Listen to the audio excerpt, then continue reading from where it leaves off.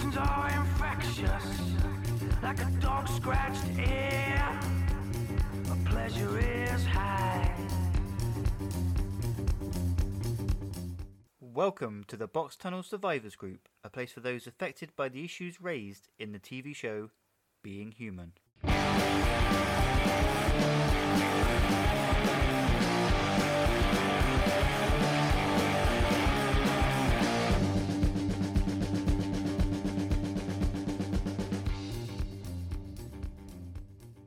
When Toby Whithouse came up with the idea of Being Human, I thought, that sounds a bit tacky. And then, when I liked it, I thought about the idea of coming up with a podcast about being human. That is even more tacky. And then, on this episode, we're doing an episode on Being Human Unearthed, which is basically a talking head episode, and we're talking about the talking head episodes, and that is exceptionally tacky, but we're doing it all the same. Welcome to episode 10, and pretty much we've wrapped up series 1. I've got a bit of news, and I never thought I'd do a news section in this podcast. But as part of their In Dreams Are Monsters season, BFI London on South Bank are screening an episode of Being Human, and it will be followed by a Q&A with Toby Whithouse. This is happening on Saturday the 17th of December 2022. As I record this, it's just Toby announced so far, but I've already booked my transport. I'm going, even if it's just an hour with Toby answering questions. That's brilliant by me. It goes on sale on the day that this podcast comes out to BFI members, which is the 8th of November, copying my idea by putting out a full moon. I see what you're doing, BFI. And to the general public on the 10th of November. So if you can get there, it's a must attend for Being Human fans. It's going to be a great day. Yes, it's an episode we'd all have seen a million times before. I'm assuming it's going to be Flotsam and Jetsam, but I don't know. The details are quite vague at the minute, but Saturday 17th of December at BFI London South Bank, Being Human, plus Toby Whithouse, and potentially more guests. Now on to Being Human Unearthed, the behind-the-scenes look at the writing process, the making process, and the filming of Series 1 of Being Human. So it's time to welcome back to the podcast, Hannah. Welcome back. Hello, it's good to be back. What is it that Adam says? I'm chicka back. That's way too far in the future in Being Human. I know. But you can't stop me. I think there is actually a traitor in the ranks right now. Is there? What? Well, there's a certain someone who has fallen in love with another vampire TV show. I don't know who that could possibly be. Go on. I'm not alone. There's more Being Human fans who have fallen in love with the Interview with the Vampire TV show, which is currently airing. What is so good about it? Should I watch it? Are you going to do a podcast on it? Well, easy answer to the last question. No, I am really not good enough. And there's a few podcasts already on about it, which are very worth listening to. But no, it's a really beautiful show. Like, I'm a big fan of the books, and the show just does it so well. Yeah, it's a very... I've discussed it with other Being Human fans. There's a lot of sort of similarities in what we love about Being Human and then what we love about Interview with the Vampire. Like, there's a lot of discussion on morality and how... whether you can be human as this monster. It's very character driven. There's a good bit of gore, but also some really dark humour, some really funny bits, which is one of the reasons why I love Being Human so much, is that mix of comedy and horror and drama. An Interview with the Vampire does that just incredibly well as well. So I think, I know that you've never been a massive fan of sort of the vampires type of thing, have you? So I'm not sure whether you would enjoy it as much as Being Human. Being Human's still my number one, by the way. Is it set in the modern day? So there's bits set in 2022. A lot of it, the main story that is being told, is set in the early 20th century. So it begins in the 1910s and goes throughout. I think we're currently the episode, as we're recording episode 6. I've just watched episode 6, and that's in the 1930s. 30s. So it's sort of like if Being Human was back in 100 years previously, maybe it would be something like Interview. Yeah, I think I misspoke in the first ever episode of this podcast because I said I wasn't particularly into sci-fi things, and I think that's not true because when I look back on that, I thought, well, no, I loved a load of sci-fi films and TV shows. Yeah. It was actually the vampire thing I think I had the hang up on, and even though obviously I love Being Human and it's not obviously solely focused on vampires, I still struggle to get into shows that are about vampires. Which is weird. Yeah, it is, and I'm completely the opposite. You can give me some absolute rubbish, and if it's got vampires in, I probably will still love it, but that doesn't go for Twilight. What about actual vampire porn? Because I saw in the news this week, nuns, the Pope said nuns actually watch porn. So do goths, you don't have to answer this, I promise. Do goths watch vampire porn? This is a rhetorical question. Just thinking aloud. Well, that is, yeah. I will leave that as a rhetorical question.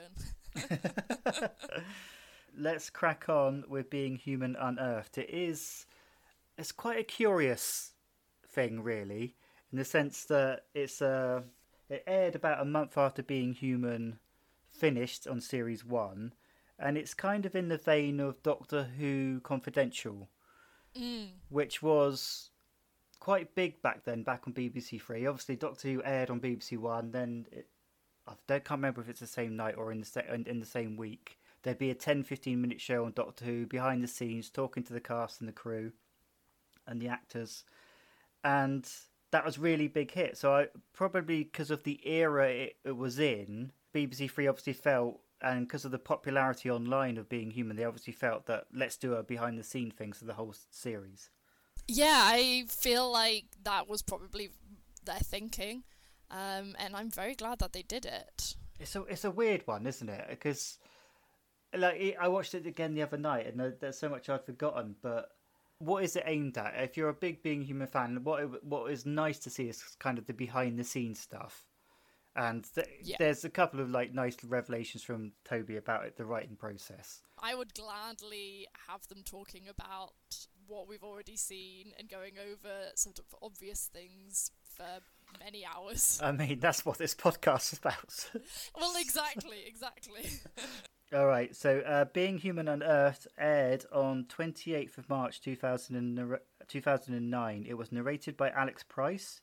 It features Toby Whithouse, of course, the creator and writer, Colin Teague, director, Matthew Bouch, producer, Rob Percy, executive producer, Rob Mayer on prosthetics, and Barry Pilling, the online editor. Russell was one of the first to chip in and say, when he read the script, it seemed like Lenora and Aidan were on board, but Russell just immediately says, no, I thought it was tacky. I had no interest. Well, actually, Lenora also mentions in it about how she was a bit baffled by it, just by the sort of synopsis.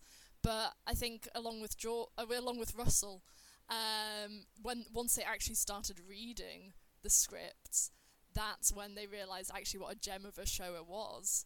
Yeah, and it must be interesting to have that cynicism and then read those first couple of scripts and think, probably looked amazing, but you could think this would look shit on screen if it's not done right. Yeah, definitely.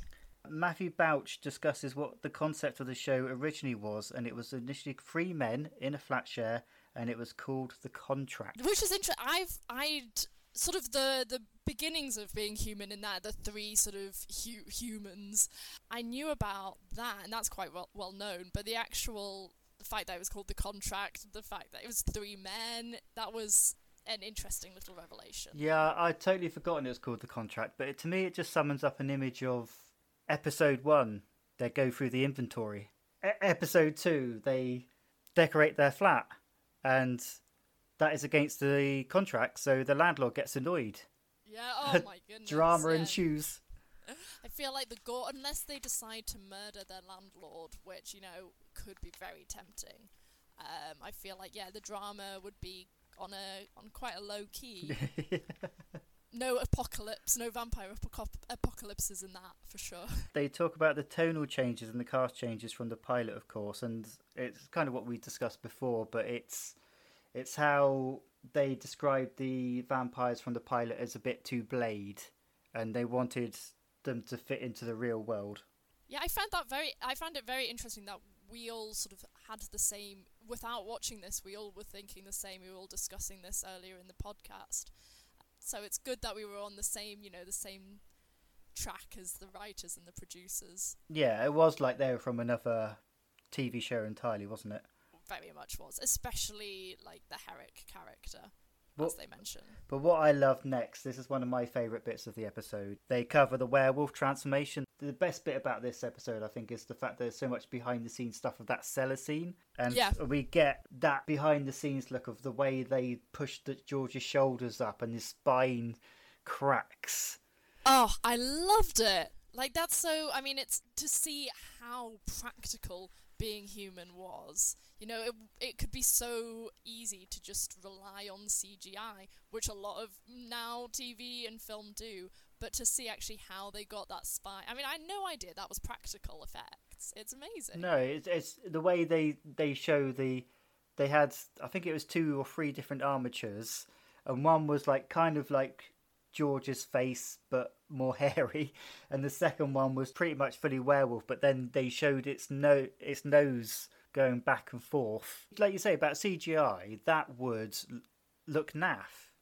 I just think, what I remember about the American version of the werewolves is it was all pretty much CGI, and it just didn't look very good. Or Twilight, it takes you out of that world, and because this is really quite harrowing, really, when you see it. But it's harrowing until you just see one half of a werewolf, just what looks like on a stick. Yeah. Oh, yes. And I feel like could have been, they could have used just a normal, a sort of a lot of films and TV shows with werewolves. They go for the very much traditional wolf side of things. But I love about Being Human is that they really look at how to make it as monstrous as possible. And yeah, we might poke fun occasionally at how the werewolf looks in Being Human, but it's still just that transformation is still, I think, some of the best werewolf transformation in all media. How would you make a man dressed in a wolf suit look very good? Well, exactly. I think the trick is, obviously, perhaps Being Human hasn't done it enough, is just to not show as much of it as they did, maybe. Just with clever editing and clever camera angles, not just look like there's a man in the suit. Yeah. Oh, but we love those men in the suits. God, must be fucking hot. Honestly, especially down in that cellar.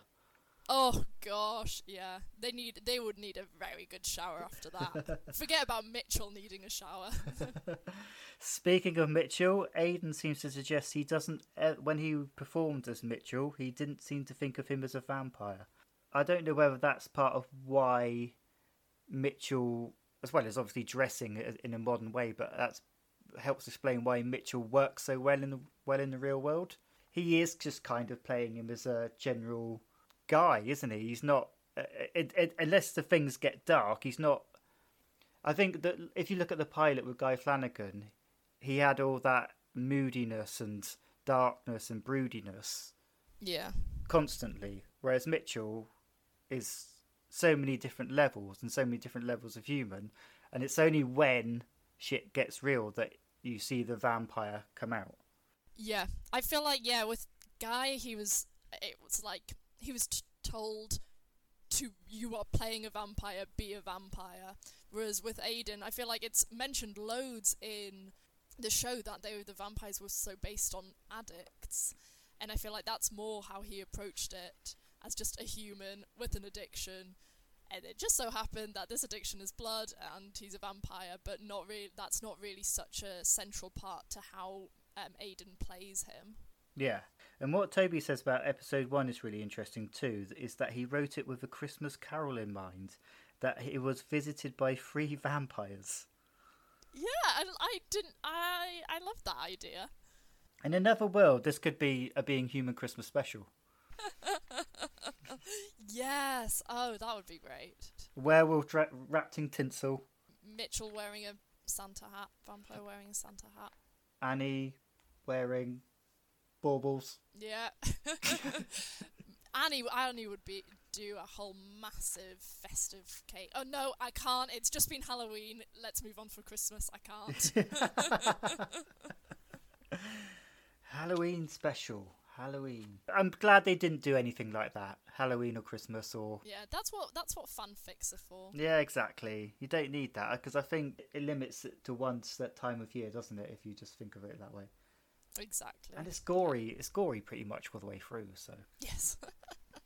another thing Toby said, which was really interesting, I'd forgotten about, is the fact that the World War scene right at the beginning of episode 1.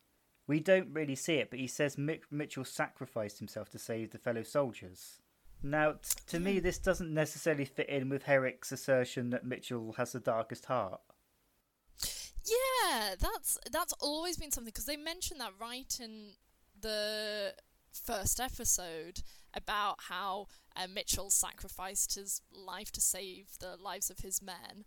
It doesn't quite link in with the sort of image of Mitchell being chosen for being this evil vampire, but maybe Herrick saw something in him. Well, I guess probably once he is a vampire, I guess we can go along with that. Once he is a vampire, and once Herrick showed him the way, we could say Mitchell then had the darkest heart.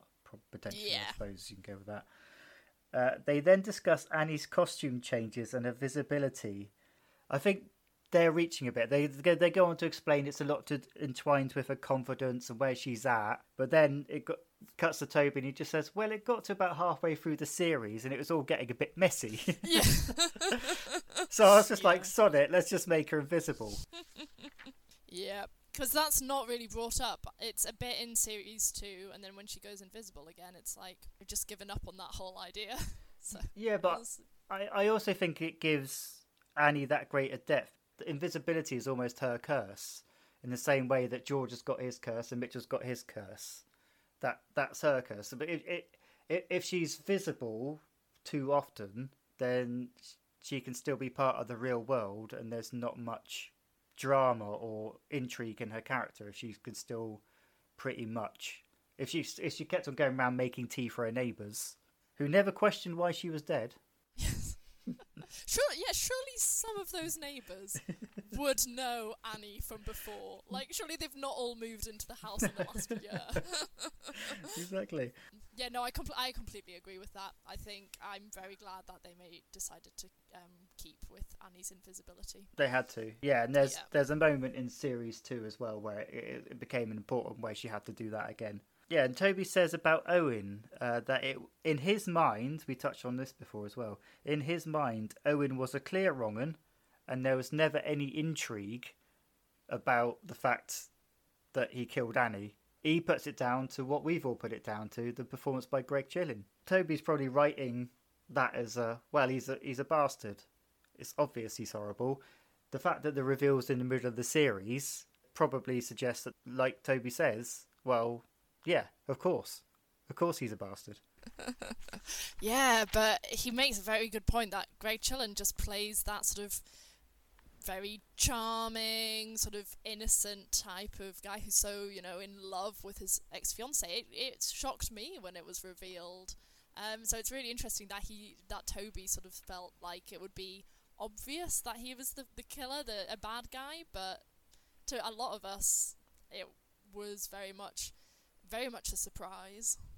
And next up, I would have liked more on this, but also I don't know how they could have done more on this. They talk about the BBC blog with Barry Pilling, and he talks about the positivity between the fans and the makers of the show, and the fact that they did Q&As with Toby. I don't know if there's a lot more you can say in a show like this, because other than read people's posts out on the blog. Yeah. Yeah, it was. I felt that was a weird sort of. I'm very glad they did, because obviously the Being Human blog is a massive part of both of our experiences with Being Human. But it was a slightly weird choice to add it into this episode, I felt. Yeah. Other than sort of saying, so Dave from Stafford says, yeah, I think they felt they had to acknowledge it because it was quite a big thing at the time, and it built up that online community, and I think around that time it made other shows have blogs. But yeah, it is a bit overlooked, I suppose. Then we see Lauren's death scene. Oh, I love the story of the wobbly steak. The story of the wobbly steak, a Christmas special. I know this is a really obvious thing to say, but I've been around filming for about 3 TV shows now, and it's so weird because when you're watching something on the screen, especially if it's something you're really into, it's really immersive, and you remember it. The visuals, the words, the direction, it's all like in your brain. It's funny how unspectacular something looks when it's, especially in an outside location like this, when people are just going about their day, going to buy some milk, walking past, and there's just this small corner of a road somewhere, adults running around, dressed as vampires, playing with steaks. Yes. And it's such a tiny little part of what's going on in the rest of that city that day, and yet in that moment it can make such good telly. It's so weird. I can't explain it, but yeah, no, I completely get what you mean. I mean, it's really an emotional scene. It's a big part of that episode, and it was just, filmed in this tiny little alleyway with people just walking through cameras, and it's like, yeah. Toby talks about bringing the vampires out of the shadows, and it's Herrick's master plan all along. So he describes, Jason himself describes Herrick as a dictator, which I guess I've never really thought about before, but he is, isn't he? Yeah, I'd say that he's on a dictator-ish character, for sure. And Jason talks about the balance of darkness and humour and keeping the audience guessing. I mean, he definitely does that. Yeah, and that's, I think, partly why Herrick's such a good villain, is that you never quite know where you stand with him. Like, one moment he'll be having a nice little joke, next minute he will be threatening to rip you apart. Yeah, what I found interesting about that, Jason would describe it as like, almost, the way he performs it is almost keeping the actor that he's in a scene with guessing too. So it's almost like keeping that edge, not just on the screen, it's probably keeping it in that room where he's filming as well, because he's playing with it, isn't he? He's seeing what he can get away with. But I love watching that cellar scene. This is the best footage of the whole thing. It's such a claustrophobic scene anyway, and then you see the outside takes and there's like 5 or 6 people in a crowded room. That's one thing that really stood out to me watching this watching Being Human Unearthed, was how they can get a whole film crew plus the actors stuck in this little room. I mean, obviously with how the house scenes, that was all sort of set, and they were able to move things around and do fake walls and doors and stuff, but when they're actually filming on location in such a small area, it's magic. Movie magic. It is, and it's also just because obviously there's another camera just filming, obviously for the Unearthed episode, just seeing different angles of the way they're playing those scenes. Those iconic lines and those iconic moments, you're seeing them from a different camera, a different angle, a grainier camera as well, not as good quality. And it still looks impressive even through that. Yeah, I'm still entranced by the acting, the performances that are happening. Yeah. And it's not even in good quality as such. No, that's it. And it's interesting that Jason Watkins just said about, because Russell's performance was so high energy and impassioned and big, especially because of the transformation, that he felt he had to up the game. And obviously once it was getting to the end of Herrick's life, he had to raise the game up even more. I found it really interesting that Toby was saying how this was the scene which he had in mind the entire time of writing, was this showdown between George and Herrick, which I think is brilliant, and I really like that sort of input into Toby's mind there. Yeah, I guess that's not so much a surprise in the sense that because obviously it happened in a different way in the pilot. But then you go back to the writing process. What I found something early he said about the Owen scene where Annie confronts Owen, he said when he was writing that for a time that he had no idea what to do. Once Owen fell to the floor, he had nothing. He was like, well, that's the story over. He knew he needed something, but he didn't know what, and that's just a fascinating thing.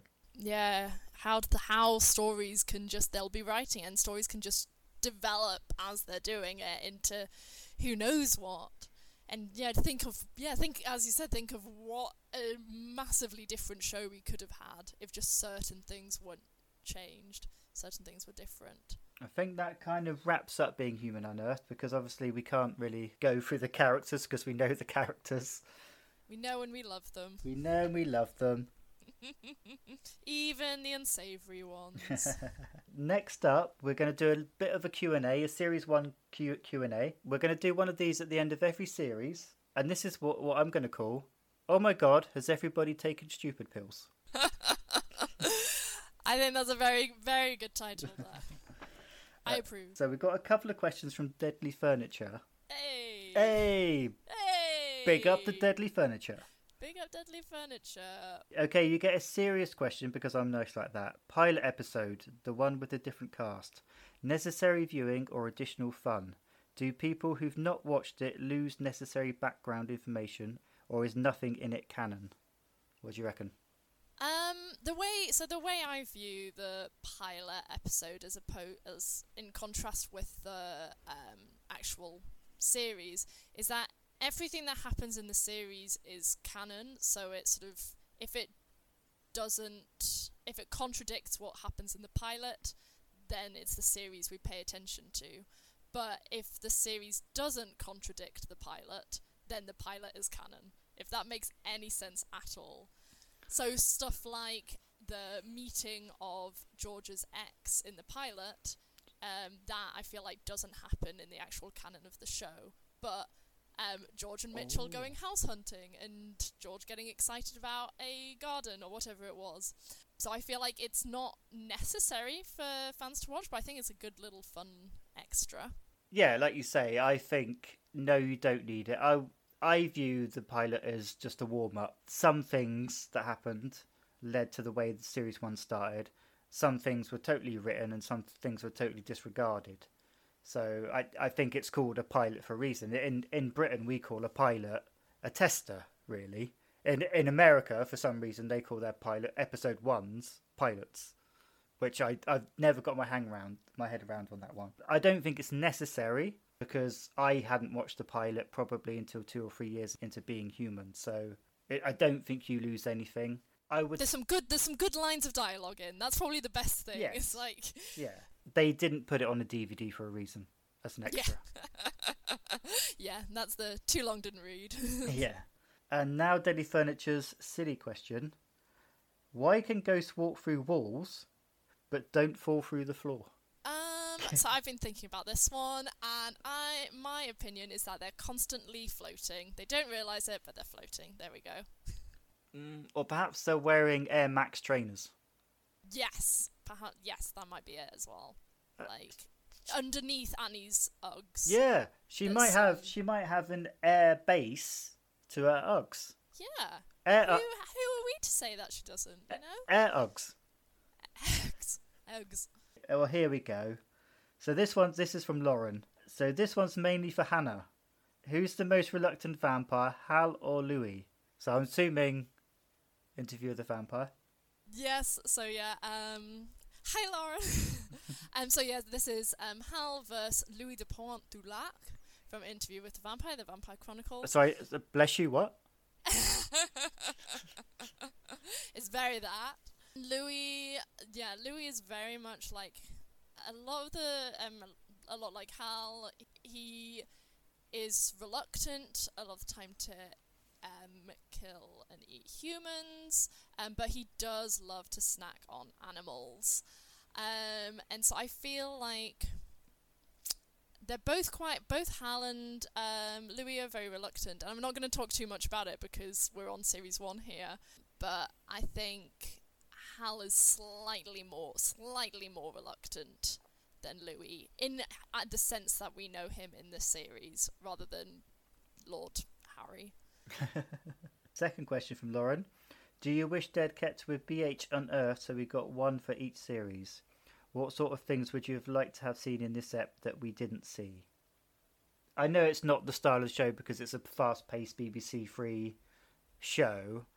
I guess I think I'd have just liked a bit of long-form talk with Toby and the directors and the people behind the scenes, because I found that, and a bit more footage behind the scenes. I think that's what I found more interesting. Yeah. I agree. One, I think, yes, there should be a Being Human on Earth for every series. But I would have loved to see more. I wanted to see more about the costuming. I really wanted to have, like, a discussion on the soundtrack. Like, why wasn't Richard Wells invited on, because he has done such a beautiful score for the show, and I feel like that would have been a really interesting conversation to have. So I think they did. I mean, it was interesting, fun, but I think they did miss out a few sort of elements that could have made it really, really interesting. I think with something like this, you're not going to please everyone, and also you don't know at what stage they thought, well, actually, we've got a little bit of extra behind the scenes footage here. We'll get something out of this. Yeah. You don't know, or whether it was just designed to be. Well, bizarrely, it was designed to be a DVD extra that never appeared on the DVD, like the pilot. It's a shame, and now it only exists on YouTube. So I hope we need to download it so it doesn't go missing. All right, one last question from Lauren. If you could save one character who died in this series, who would it be and why? Oh, are we just talking series 1? Series 1, yeah. Series 1. One character who died. I mean, he sort of already was dead, but bring back Gilbert. I could have a lot more Gilbert, I think. Okay, I would go with Lauren because I fancy her. I mean, yeah, Annabelle Scully is very, very attractive, so I can't blame you there. If that makes me shallow, I'm shallow. Liverpool Lou has sent us quite a few questions. I'm going to select a few of them. Like an essay here. Oh, that's exciting. Do you have slightly ominous? Do you have a favourite standout moment, episode, character that is outside of the main three? For me, yeah, it would be. I think because I'm an 80s girl at heart. I was born in the 90s, but I'm an 80s girl. It would be Gilbert. It would be Ghost Town. I think I really love that that episode for all it brings, not just in that sort of aspect, but also in the that's when we get the first main twist, and it's done so well. So I think I'm an 80s boy, but I would have to say my favourite character outside the main three is Herrick for series 1. He's so evil. He is. He's vile, and he's perfect antagonist. He's vile, and I love him. Okay, was there a point when watching series 1 did you realise you were hooked? Mine is watching Annie's storyline with Owen fixing the pipes, seeing this young, naive, sweet woman still in love to suddenly realising that things weren't as they seemed in her relationship. So, essentially, was there a point in series 1 where you realised you were hooked? To be honest, the first episode, I think it was I talked a bit about it on the Flotsam and Jetsam episode, but George running through the woods pre-transformation, I remember like watching that and just being like, this is the best thing I've ever watched, and that was me hooked immediately. Right from that first, sort of in the first half an hour of the show. For me, it was series 2. I didn't start watching until series 2. But I had seen little clips here or there I remember just seeing Mitchell and George around the hospital. So I thought, when it appeared on the Sunday night series 2, I thought, right, I'm going to give this a try. And literally within 10 minutes, I was just, right.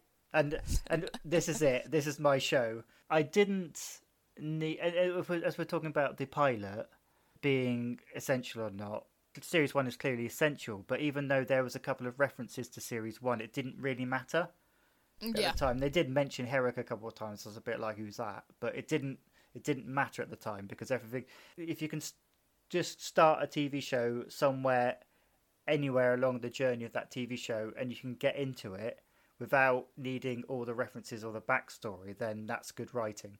You don't need to know everything. Yeah, no, I completely agree with that. And also, you don't need to have 10, 12 episodes until you get into something, which a load of people say about things. It's like, nah. Nah, we've got I mean, the first series was only 6 episodes, and it's still one of the best series. This might be aimed at me, but you can answer it if you like. I know your answer is going to be talking to me, so, you know. What is your favourite memory of doing the podcast so far? I think essentially why I chose to have co-hosts that were all fans of the show, that'd be weird if I didn't, is the fact that a TV show that has a great community and a great togetherness, even though it's not been a show that's been on years, we still follow each other on Twitter, we still talk to each other, and there's still a deep passion for the show. So rather than just me having like one sidekick where generally you'd know our opinions about everything by 5-6 episodes in, to talk to different people, I think, to get different perspectives as well. So and also, like, some people I've talked on the show I've met in real life a few times, some people I haven't, or even spoke to. I hadn't spoken to you before the first time we recorded, but I think that's just connecting with fans who share the same interest, I guess. Yeah, it's that sort of the reconnection with fans. I mean, obviously the fandom hasn't died, but it's been really lovely to just have this podcast to sort of resurrect the fandom a little bit and make those connections again. She says, what is your favourite memory of being a Being Human fan? Oh, that's wholesome. My favourite memory, I mean, being part of the blog is sort of like a whole memory, and that's definitely that's my favourite thing of being a Being Human fan, was that being part of the bloggers. But since then, meeting Damien, yeah, just the everything to do with the fandom, to be honest. Yeah, for me, I think it was going to filming.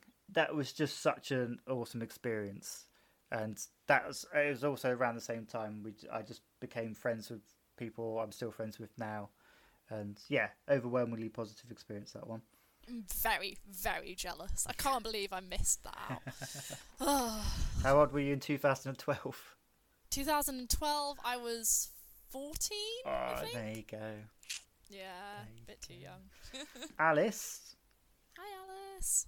The Series 1 soundtrack is pretty perfect already, but if you could add one song, what would it be? And what scene or episode would you put it in? Ooh. Did you have any thoughts of this? I did, but I'm going to go obscure. I would go with, the scene would be the very end of episode 4 when Mitchell goes back to Herrick, where he goes dark side again, and it's a song called Bonfires by Hope of the States. Yep, have never heard of that before. You're one of many people who haven't heard of it before. And it's just a really dark, brooding, quite angry song. Just Google the lyrics, listen to the song, and you'll go, oh yeah, I get it. Yeah, that fits in that, yeah. Oh well, I will do. Yeah. I think for mine I had 2 ones, and one was Placebo's cover of Running Up That Hill. Oh, yeah. Mainly because I discovered Placebo by watching a Being Human fan video, which was done to Running Up That Hill. And so from that moment on, that's always been connected. So if that was in, that would have been amazing. But also Time to Pretend by MGMT. Okay, I don't know that one. Oh, again, have a listen. It's got that sort of quite upbeat, sort of slight quirkiness to it that I feel Being Human used quite a bit. It's an indie electro pop type deal, okay. And I'm not sure what scene that would be in, but I feel like it would be on over a montage. Everybody needs a montage. Everyone loves a montage. This is by email, and it's signed off with the name Vampire Annihilator. Well, I don't think we want them on. How dare they? Don't they know that they're talking to a vampire right now?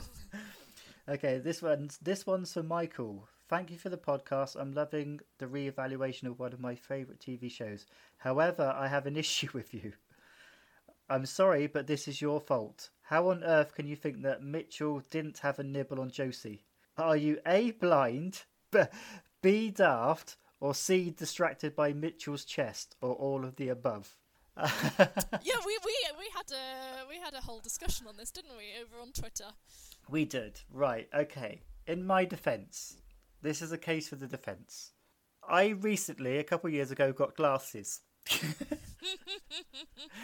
And perhaps in the past, I probably didn't notice a little bit of blood on his lip.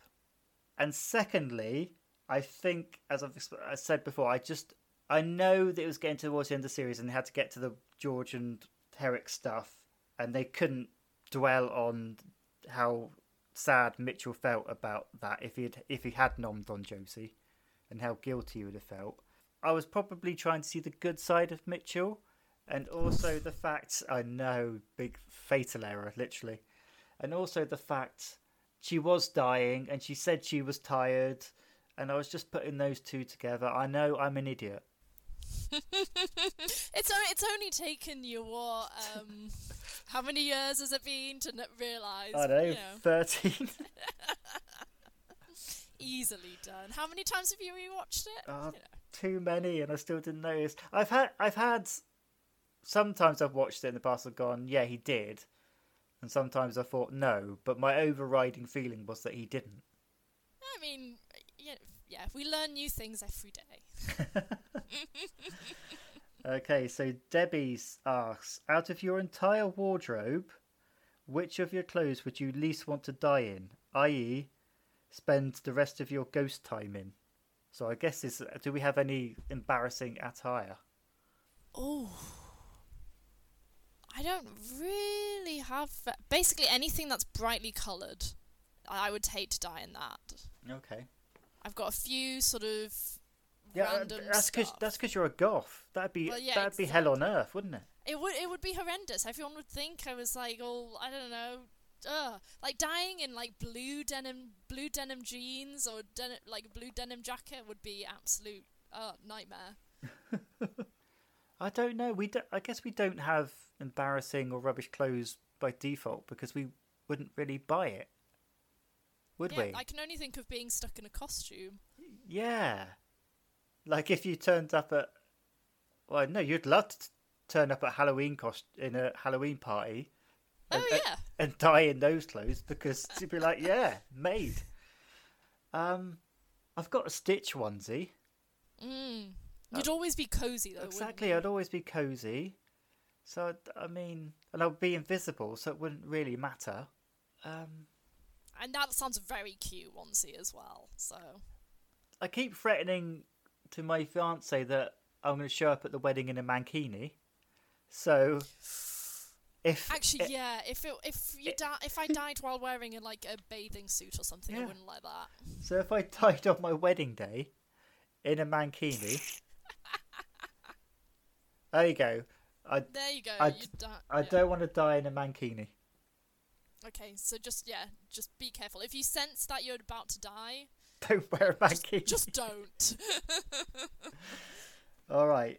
This one is from Richard. Just a couple more left now. Shag, marry, avoid. Wait for this one. It's not the contenders you think. Shag, marry, avoid. Seth, Tully, and Herrick. Oh, bloody hell. That is just fucking horrible. I hate it. Thanks. Especially as coming from an asexual lesbian, like this is just... so basically... I don't even know where to start. You'd have to avoid. Avoid. Kill, avoid. Oh, you couldn't shag. I mean... Richard, why would you do this to us? That is... Yeah. Come on, you're bi, let's... I'd marry Herrick because... he would just... I was about to say control me, but that didn't sound right. If I was married to Herrick, I don't think he would kill me. That's probably wrong. Yeah, yeah, he'd probably end up manipulating you into killing yourself. Fucking hell. Just to bring it there. That's gaslighting on a big scale, that is. I'd avoid Seth, because that's basically what you got to do with Seth. And, I mean, Tully, he's horrible. But he's better looking than Seth. So, there's your answer, Richard. Are you happy with yourself? Because I'm not. I feel unclean. Yeah, you're going to have nightmares now. Alright, and now this is the last one from Max. Whatever happened to George's bum box? Did you misplace it or hide it in a cupboard through shame? The truth is, I thought, say Annie had got her arse out a lot, and I was counting how many times Annie had got her arse out a lot. That would be classed as objectification. So I didn't want to objectify George / Russell, and thus I dropped it because I'm a modern man. My real reason is I thought, what have I done? Why have I started this? I'm stopping it. Yep, everyone else loved it, and you just...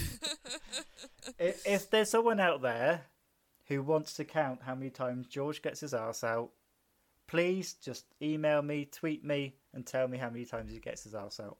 Yeah, probably make a YouTube compilation. RedTube. Many thanks to Hannah for returning to the show. Something we didn't mention in a conversation. She wrote, inspired by a conversation on the podcast about how Mitchell and Gilbert met. She wrote a fan fiction called Dead Souls. It's a really good read. Thoroughly recommend it. What I will do is I will put a link to it in the show notes. Check it out. It's a great read and places you fully where the characters are. You can totally imagine them saying all those lines. So it's brilliant. Just before we wrap up for the episode, I thought I would do a quick run of end of season polls, and I did 3 of them in total. And the first question I gave was, who was the most evil character? And I gave the options of Owen, Herrick, and Seth. Now Seth got 5%. I don't know how Seth got 5%. Herrick got 30%, and Owen got 65%. I honestly thought Herrick would win this because of the whole world domination, evil vampire thing. But I think what's cut through with Owen is the fact that he is human and he killed our Annie, and that just nasty streak that just ran through him throughout the series. So you could argue at least Herrick had that excuse that he's a vampire and he was just surviving. But yes, Owen won that by a clear margin, really. The second question I asked is, who is your favourite guest star? Nom Dom Becca from episode 1, Rufty Tully of course, Ghostly Gilbert, or Bernie the Boy. Bernie and Becca came out bottom at 5% each. Tully only got 21%, and this is a landslide victory for our boy, our indie kid, the legend, Gilbert, 68%.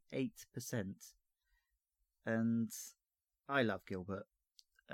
It's no surprise because Tully is a great character, but obviously, again, in the same way that what Owen did to Annie, what Tully did to George, and that darkness at the heart of him, that's why I think Gilbert's come out top. Now this is the biggie. Which was your favourite episode?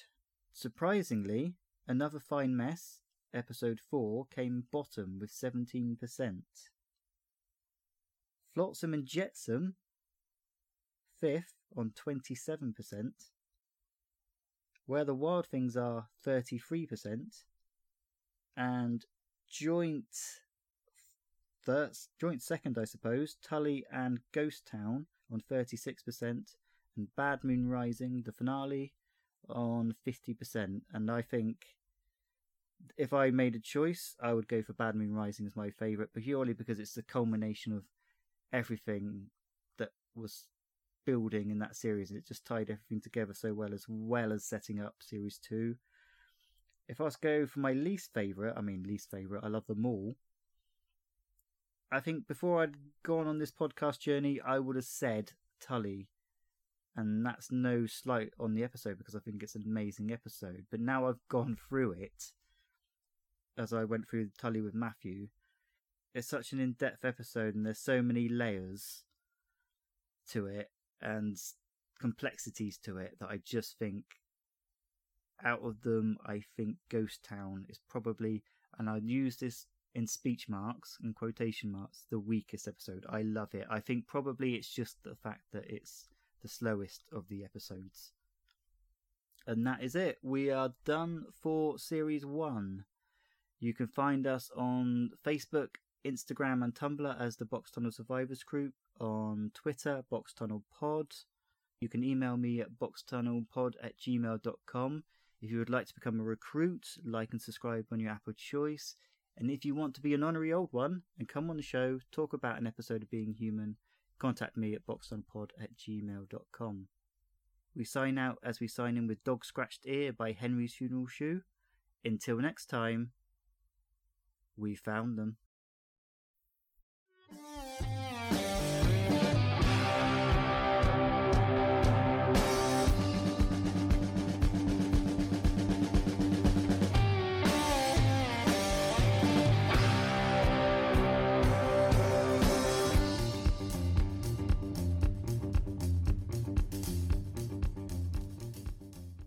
That was the Box Tunnel Podcast, and thanks